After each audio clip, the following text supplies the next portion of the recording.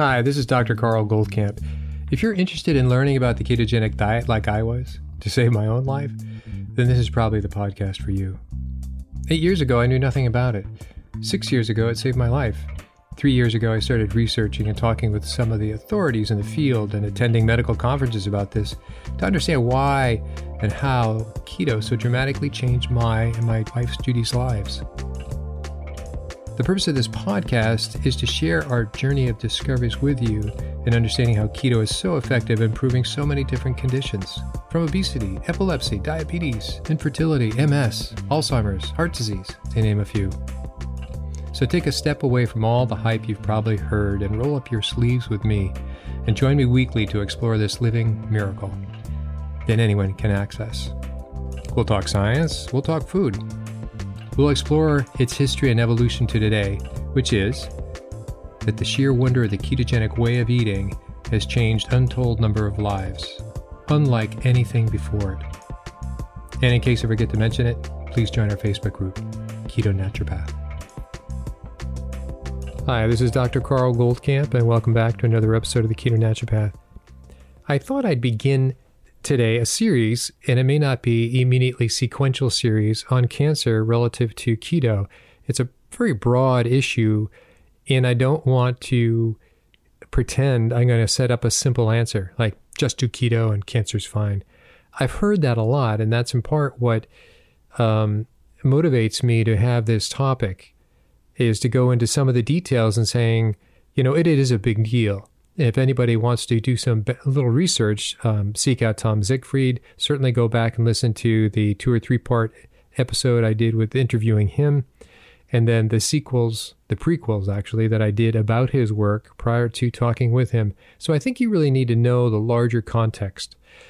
And what I've learned from patient care of 16 years and in essence, umpteen thousands of patients that I've talked with one-on-one, is that you give a set of instructions, however simple you think they are as a physician, the patient is going to trim it down to what they feel they're willing to do and is the most direct route.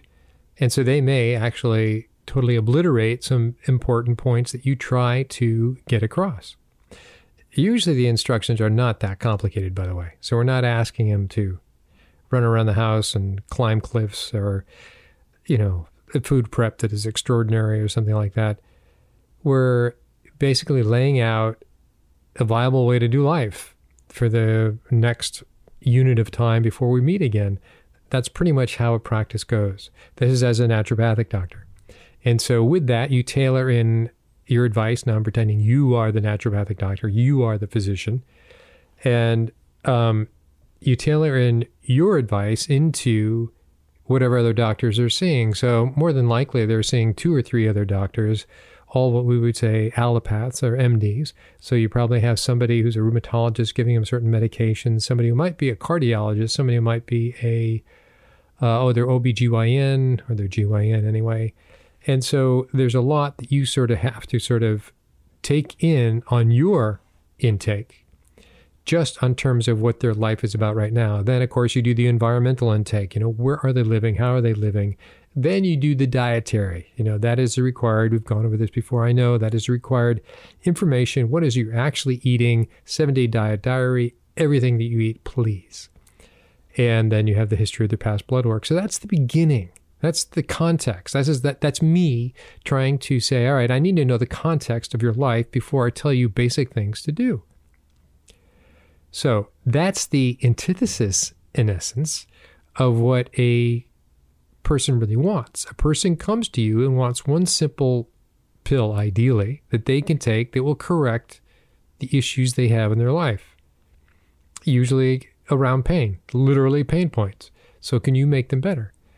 Well, for well over a decade, I did a lot of acupuncture and I did a lot of Chinese herbal medicine. And so I really loved that part of the world. It was much more personal. You didn't give people the same sort of set of points. You didn't treat the same points. You didn't do the same point insertion of needles in the same way in various different patients. That's what a learning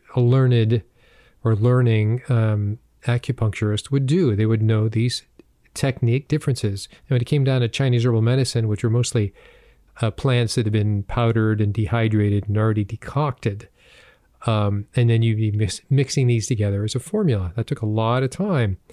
But it was wonderful that it worked, and usually worked without side effects as you narrowed down the stage that the patient was in, as well as who that patient was. So you had to assess them in many ways. And so that is not done in allopathic medicine. It's like, well, here's this med. You go in and you get your blood work done, right? Oh, your cholesterol's high. You need to be on a statin. That's not a very complicated conversation to have, correct? And then not only that, now that most of the population is somewhat educated on the downside of statins, they'll say, well, why is that? Isn't that a problem? Won't there be some problems with the statins that I won't like? I mean, that's about as thick of a conversation that gets, and that's really pretty superficial. You're asking questions on the medication because now statins are pretty much so well known. But take when I had colitis and ulcerated Crohn's and ulcerated colitis, is like, there was no, let's talk about the medication. No, you have to be on this on the rest of your life, kid. Not delivered in quite that sort of tones, but no, this is something you're going to have to be on the rest of your life. And yes, you will have to give yourself shots a couple times a week. And yes, you'll have to be on these 2 or 3 oral medications as well. I'm sorry, but this is the situation you're in. Can you imagine that? That's as far as it goes.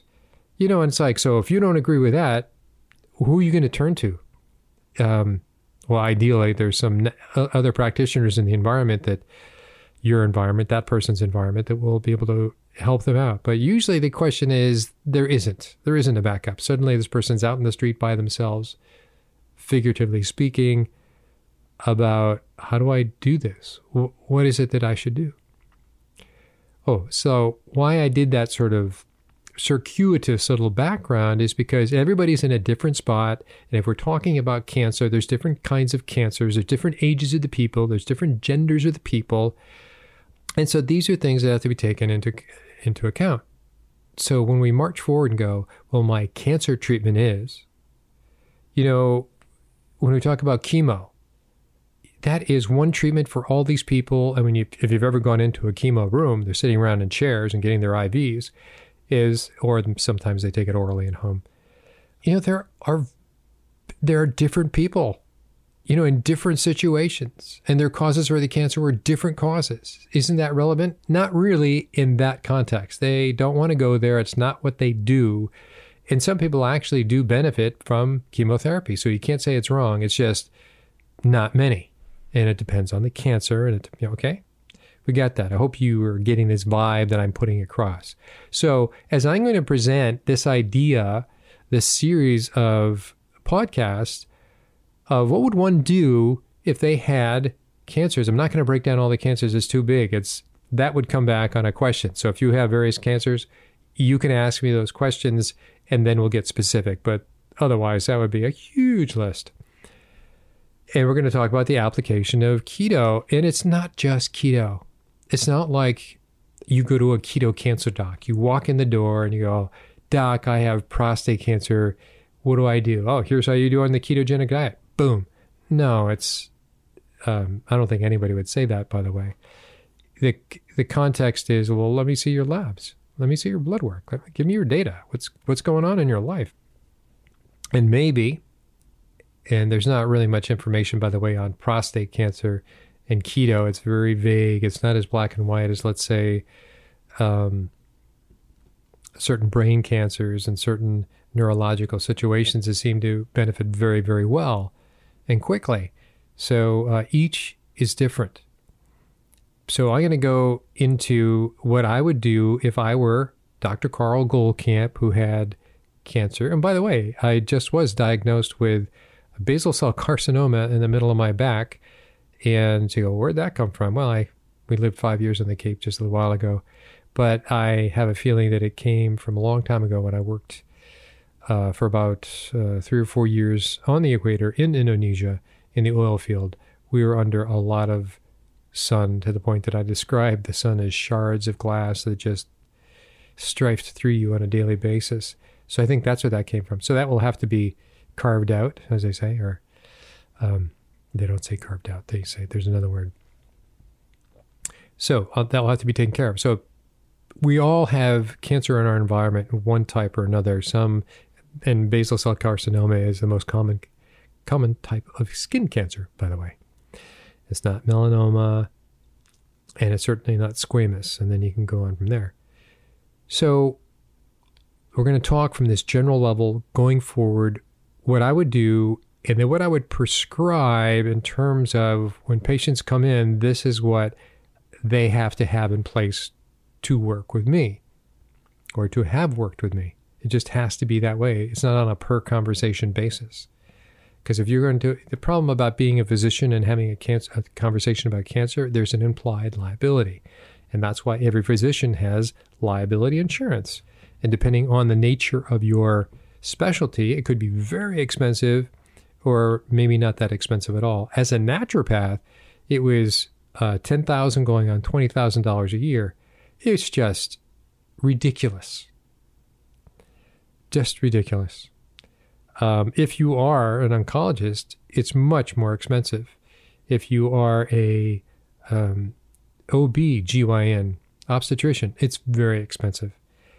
So that's one of the big deterrents in going into medicine, is because these added costs that you have to put up with and the very little reimbursement you get from insurance companies.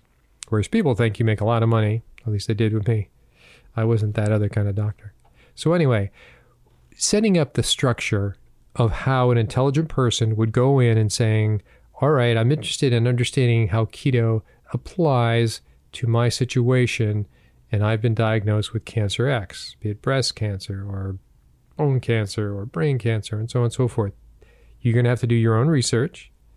You know, the doctor, being me, so to say, in that situation, is not going to be your librarian and giving you every new study. That's certainly already been done. I'll pull it out of a folder and have the front desk get a copy for you. That kind of thing. Of course, now everything's online. And so there's a part of, you're going to have to jump in and educate yourself and be part of this. It's a collaboration very clearly. It's not you come in and let the IV nurse give you your chemotherapy for the day and have you nod off. No, we're not going to be doing that. That's not what this is. This is you're participating and I'm participating, and let's take care of this. Okay, we clearly are going to look at diet.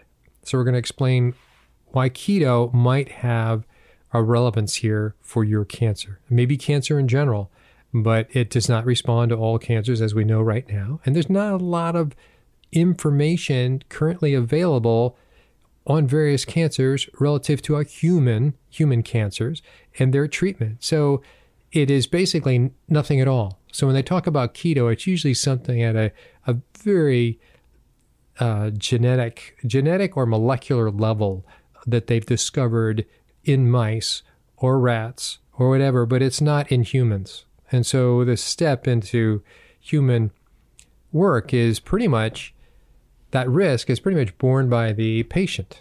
You know, it's because there's not a lot of documentation. So again, I refer you to the interview I did with Dr. Siegfried, because there was a case that had great outcomes, and then the person did so great, disappeared for a year, came back and didn't do well at all.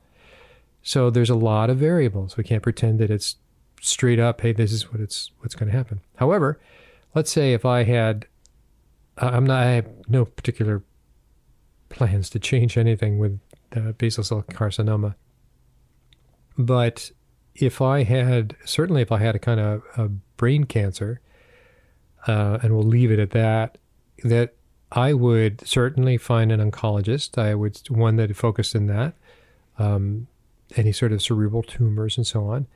And I would take it upon myself by notifying the doctor I was working with that I had planned to do a ketogenic diet. And what does that mean?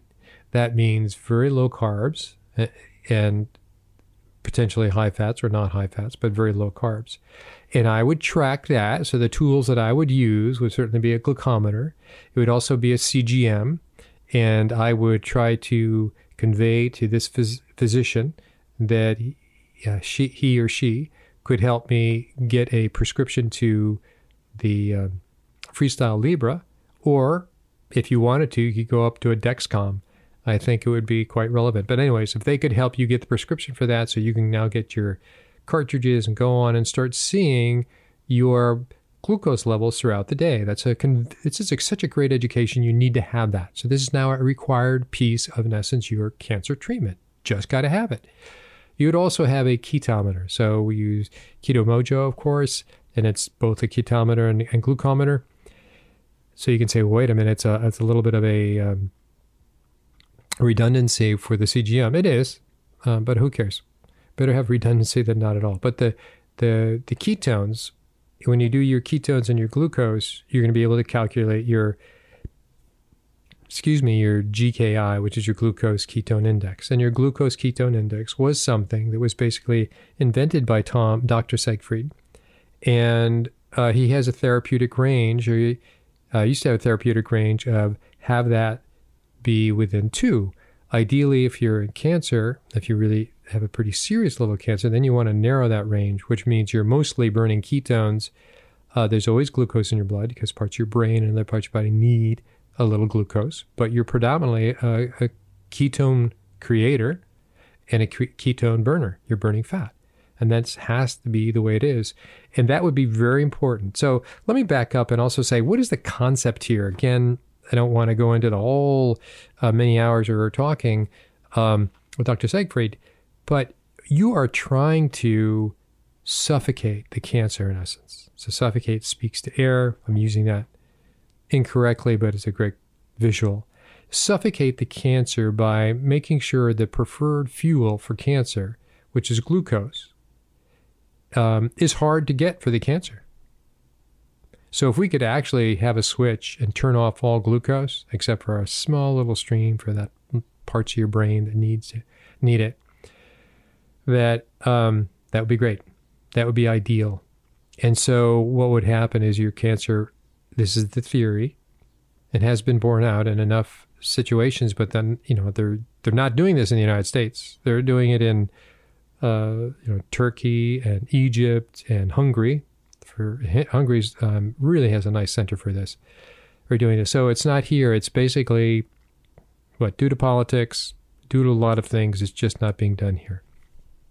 Okay, so now you're setting yourself up through the ketogenic diet, dropping the carbs. I would say feel free to go to almost no carbs. I don't do carbs, but I do a pretty high protein.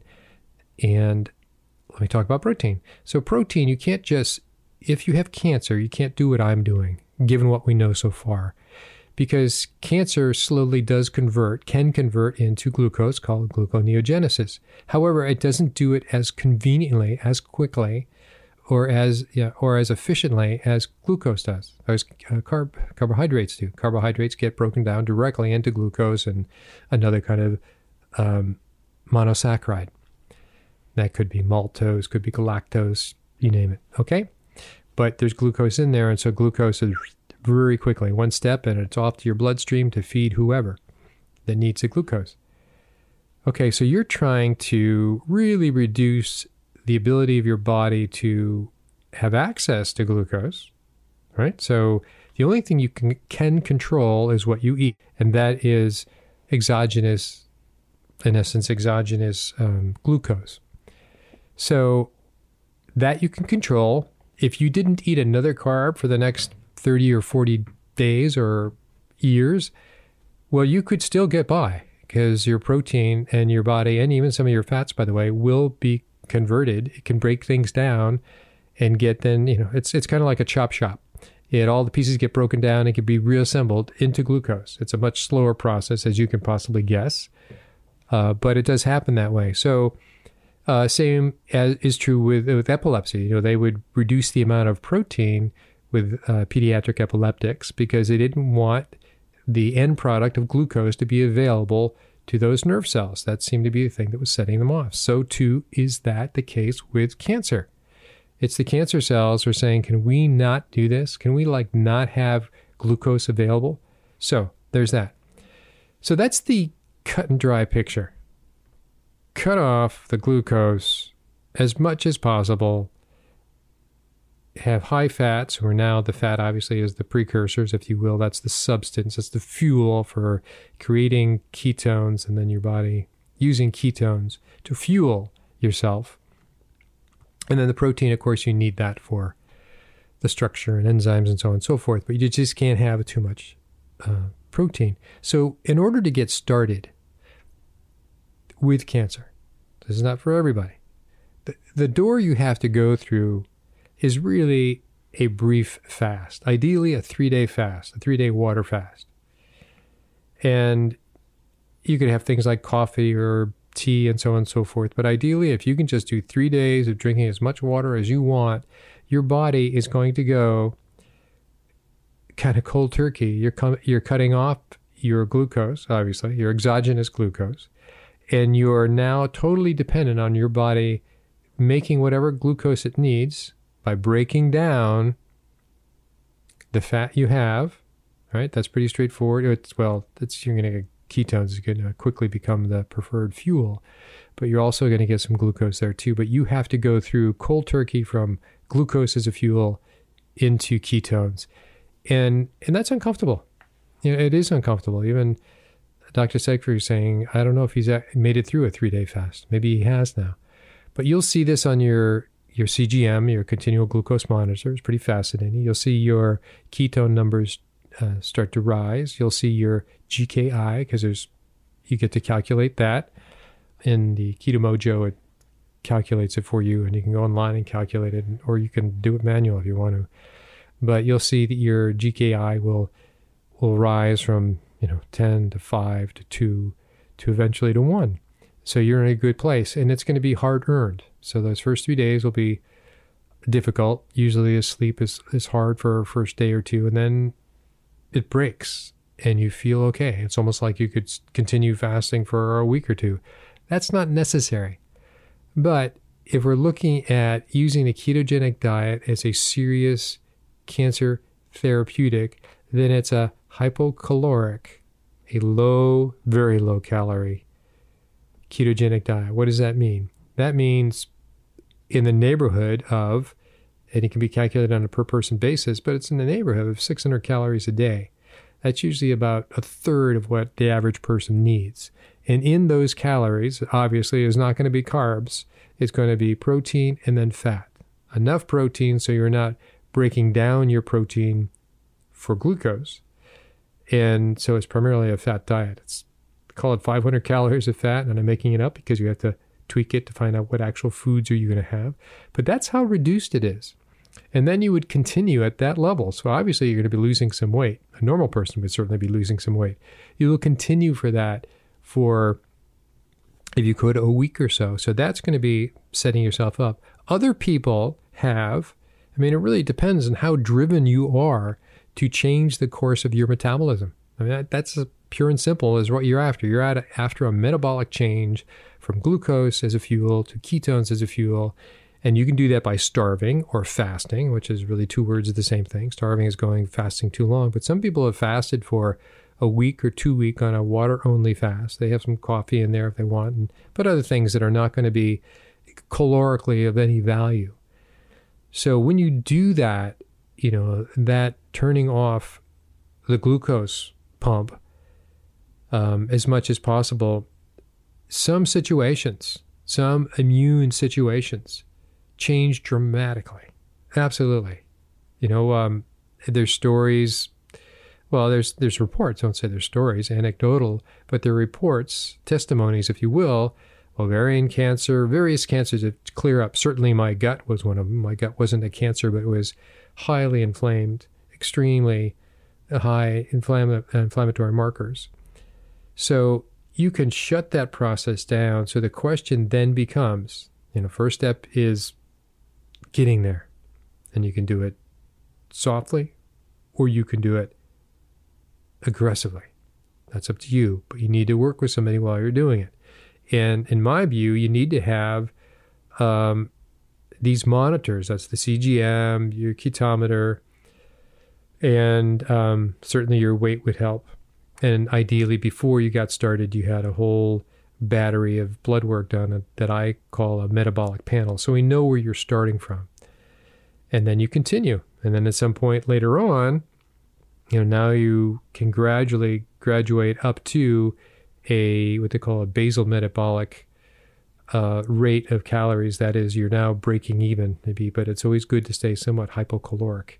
If you are so thin that you have no fat to lose, then that's a bit of a question. That's a bit, you obviously can't go very low on your calories at some point. But you get the point. We're going without, you're getting into ketosis, you're creating that metabolic change, and you really are sticking to it.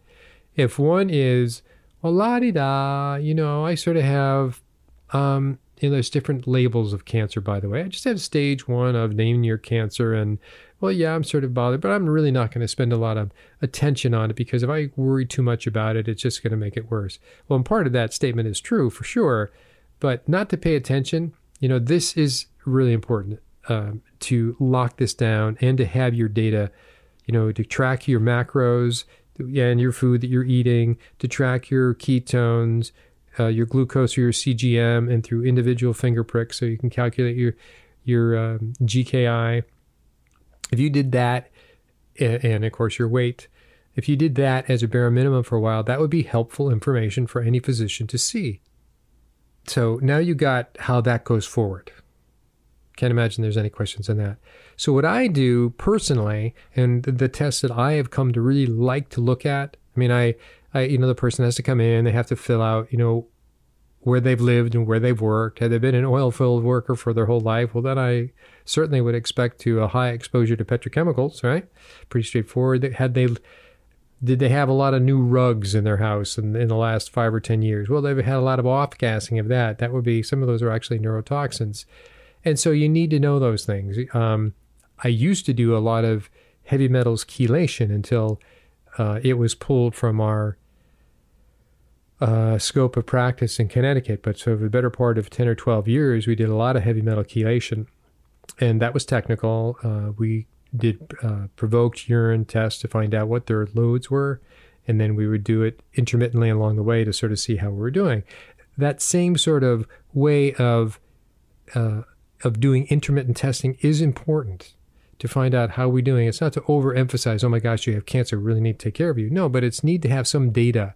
Are we doing better? Are you feeling better? And these things need to be followed up on. Again, it obviously depends on the seriousness of the situation with that person and how willing they are to be committed to this particular path of treatment. What I liked about working with cancer patients is that they were very dedicated. By the time they showed up to my door, they listened, they asked questions, they did their homework, and they were type A students all the time. And they got very informed about their particular cancer, so they end up being an oncologist of a sort. But the other labs that I like to do is I do the hormone panel. I think that's very helpful, certainly with women, and men too, but mostly it's with women, and how are they metabolizing their estrogen? That's a big deal. I do like to look at their genome. Do I look at every possible thing? No. There's a couple companies that I use out there. None of them are my favorite. I think they all are really supplement companies in disguise. And so they all have their agenda. But some do a great way of presenting good information. Others make it seem like every mutation you have, SNP, singular nuclear polymorphism, that you have could be the one that makes it worse for you or better for you. Or I think that's too much of a threat hanging over somebody's life. Let's loosen up. But there are clusters, as I've talked about before, there are clusters of SNPs that need to be looked at. They need to be looked at and in light of the situation, in light of your other blood work. So what else do I do? And then I do the intracellular SpectraCell nutrient level. I think that will light up where your nutrient deficiencies are. So if you have egregious nutrient deficiencies that do not just show up in serum, that would be the test I do. So I put those together and with the big metabolic blood work panel up front. And so that's how I box you in to sort of say, I think I understand this person as well as I understand where they live, where their life was, what I can suspect. I no longer do heavy metal evaluation. I used to, and there was a number of cancer patients that came in high in heavy metal, especially after they started with chemotherapy, with cisplatin is a heavy metal would come up, and that was secondary to their chemotherapy, meaning caused from the chemotherapy. So that's the kind of degree of seriousness. When people say, oh, Carl or Dr. Goldkamp, could you do a series on cancer and chemo? I'm going to spell it out like this is some serious stuff and you need to be committed. This isn't just, hey, I'm going to drop my carbs and be cancer free in a couple of months. Maybe that would work for you. By the way, I'm not going to say that won't work for you. I can say that for some people, if they are committed to that whole fasting approach up front, maybe fasting for a week or two, and then they start bringing in the food at a very low calorie and very ketogenic way, that's not a bad thing to do. But they need to have some help in the area. They need to sort of do that, not on their own. And there has been some tremendous reports. There are not a lot of studies. I don't think there's really any studies, quote unquote, meaning there's a small population of people that have done this together and this is the results. Those are non-existent from my understanding.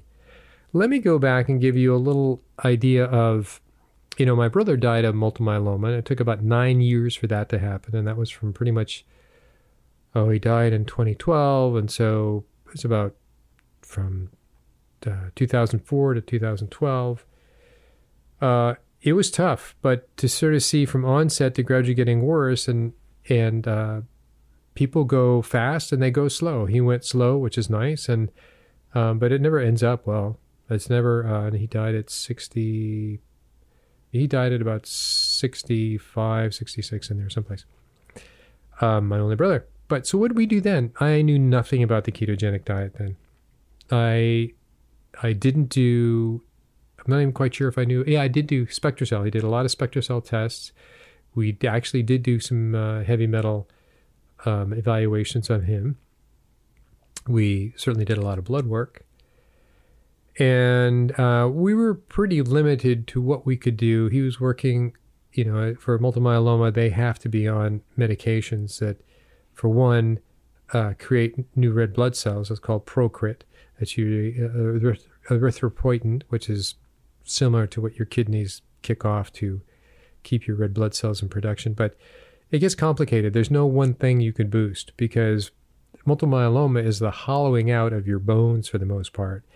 And it's the hollowing out of your bones because I don't know if you know this, but in your bone marrow is where your red blood cells are made, and they obviously need to come out of the bones and your red blood cells, right? And into your circulation.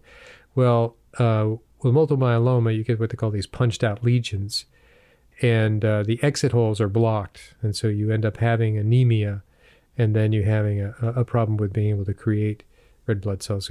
So it's really the symptoms that people feel most is initially about being tired because they have fewer and fewer red blood cells. And after that, it's about bone pain. And it goes from there, as you can imagine. So what do? We certainly focus on his diet a lot. What would I do differently? Well, there are no studies out there, multiple myeloma and the ketogenic diet, or that hasn't even, that's on somebody's fantasy list. So I'd still be on my own. Say, hey, here's a great idea, John. You might really want to look at this, and this is how it works. It would be extreme. And no doctor would have said, gee, this is a great idea. Back then they said, no, eat all you want. You need your body needs the new nutrition, quote unquote, is what they would say. It needs the calories and nutrition for your immune system to be able to fight this. And so that would be their carte blanche of a reason to just have patients eat anything. So they would eat wrong things, and they would have high glucose because, heck, they have cancer and they need to eat more to support their immune system. And then it would be just the opposite. So there's a lot of stupidity out there, and nobody's really that interested in going beyond. Remember, I went back to the malpractice, the liability insurance that doctors have to have. Well, you're not going to get a doctor who's an oncologist who's specialized in multiple myeloma to consider all these alternative things, because that will come back and be his potential liability. So things don't get better. The standards don't change. Standard of care don't change. New ideas do not come in, and they don't come in because not that the doctors aren't interested. It's just that it's too much risk for them personally and financially, is what they're talking about, to go on and to say, yeah, that's a great idea. Let's do that. So how you have to sell it to your oncologist, who's going to be monitoring you, ideally, Is it, let's watch my numbers, right? Let's watch my blood work. Let's watch and include him in looking at these other labs that we've already talked about. He may or may not be interested, he or she may or may not be interested in any of that, but at least you've included them in and saying, let's go, if my numbers get better, let me continue doing this. And that's pretty much the conversation you have to have without becoming ostracized by your doctor. You have to make him a collaborator of your situation and help him care about you, which he does, he or she does. I think I'm just going to start using he for simplicity's sake. So you get that. So again, maybe looking back, it would have been very difficult for me to propose this particular kind of thinking for my brother in that particular situation. There's just not a lot of information on multiple myeloma. They do think it's environmentally induced.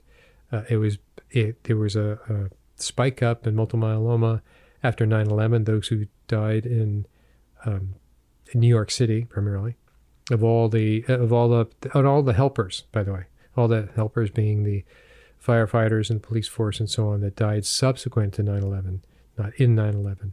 It was from all the burning of the toxins and so on that they had to run through to save people. So that's the structure that I think is really important to listen to. And so even if you're far away and you're picking this podcast up and you're homeschooling, or you're in the Australian outback, or you're homeschooling in Alaska someplace, or far back in Montana, or who knows where, and you go, it's up to me. It's up to me to get healthier. What do I need to do? Well, I would definitely have heard that part about you got to fast for a little bit up front, water fast, so you have some good quality water around. And then it's hypocaloric. And so you can determine, I'm pretending you're that person far away that is not going to be seeing a doctor because it's too far away, though there is obviously online help, right? Telemedicine. That you can line up and monitor yourself in these things. You can't go out and do your own blood work. You can, that's obviously impossible, but you can measure your ketones and your glucose, and you can order for yourself, or at least ask your telemedicine doc for your Freestyle Libre or something more sophisticated like your Dexcom, and start paying attention to that variable. That in itself is a big deal. That's really what the ketogenic diet's about. So if you can start pulling down that little line of a graph in your Freestyle Libre on CGM to have it lower, so it's in the 60s and 70s. When it's into fasting, it will drop. You might even get down to the 40s. I've gotten down to the 40s. People have gotten down even lower. And back in the 60s, there was a lot of fasting, not a lot. There was some really interesting fasting research done by Dr. George Cahill, who worked for the Joslin Institute in Boston. And more things were allowed back then than they are now. And so he had people in the hospital, stayed in the hospital, fasted for 30 days and longer. And in the 30 days, he then even came and gave them insulin, which drops your glucose even further to see what would happen. Well, that wouldn't be allowed anymore because you'd be afraid of death. But actually not much happened.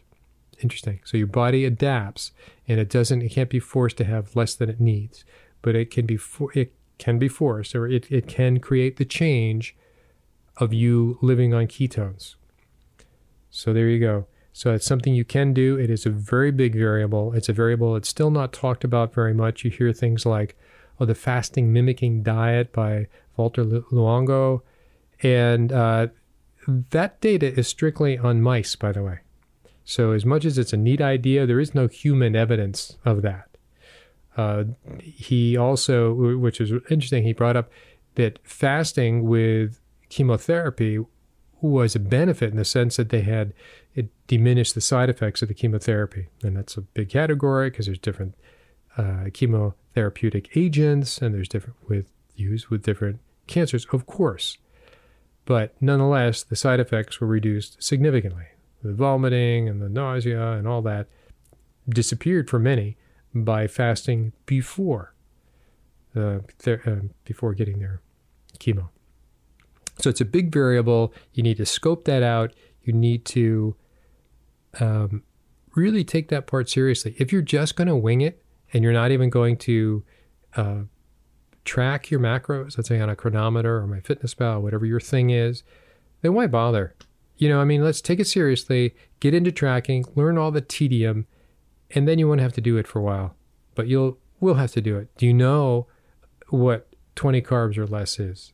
Do you know what 5 carbs is? And if you are allowing yourself to have carbs, don't have it all at once. Like, here's my carb allotment for the day. I'm not going to have a cupcake.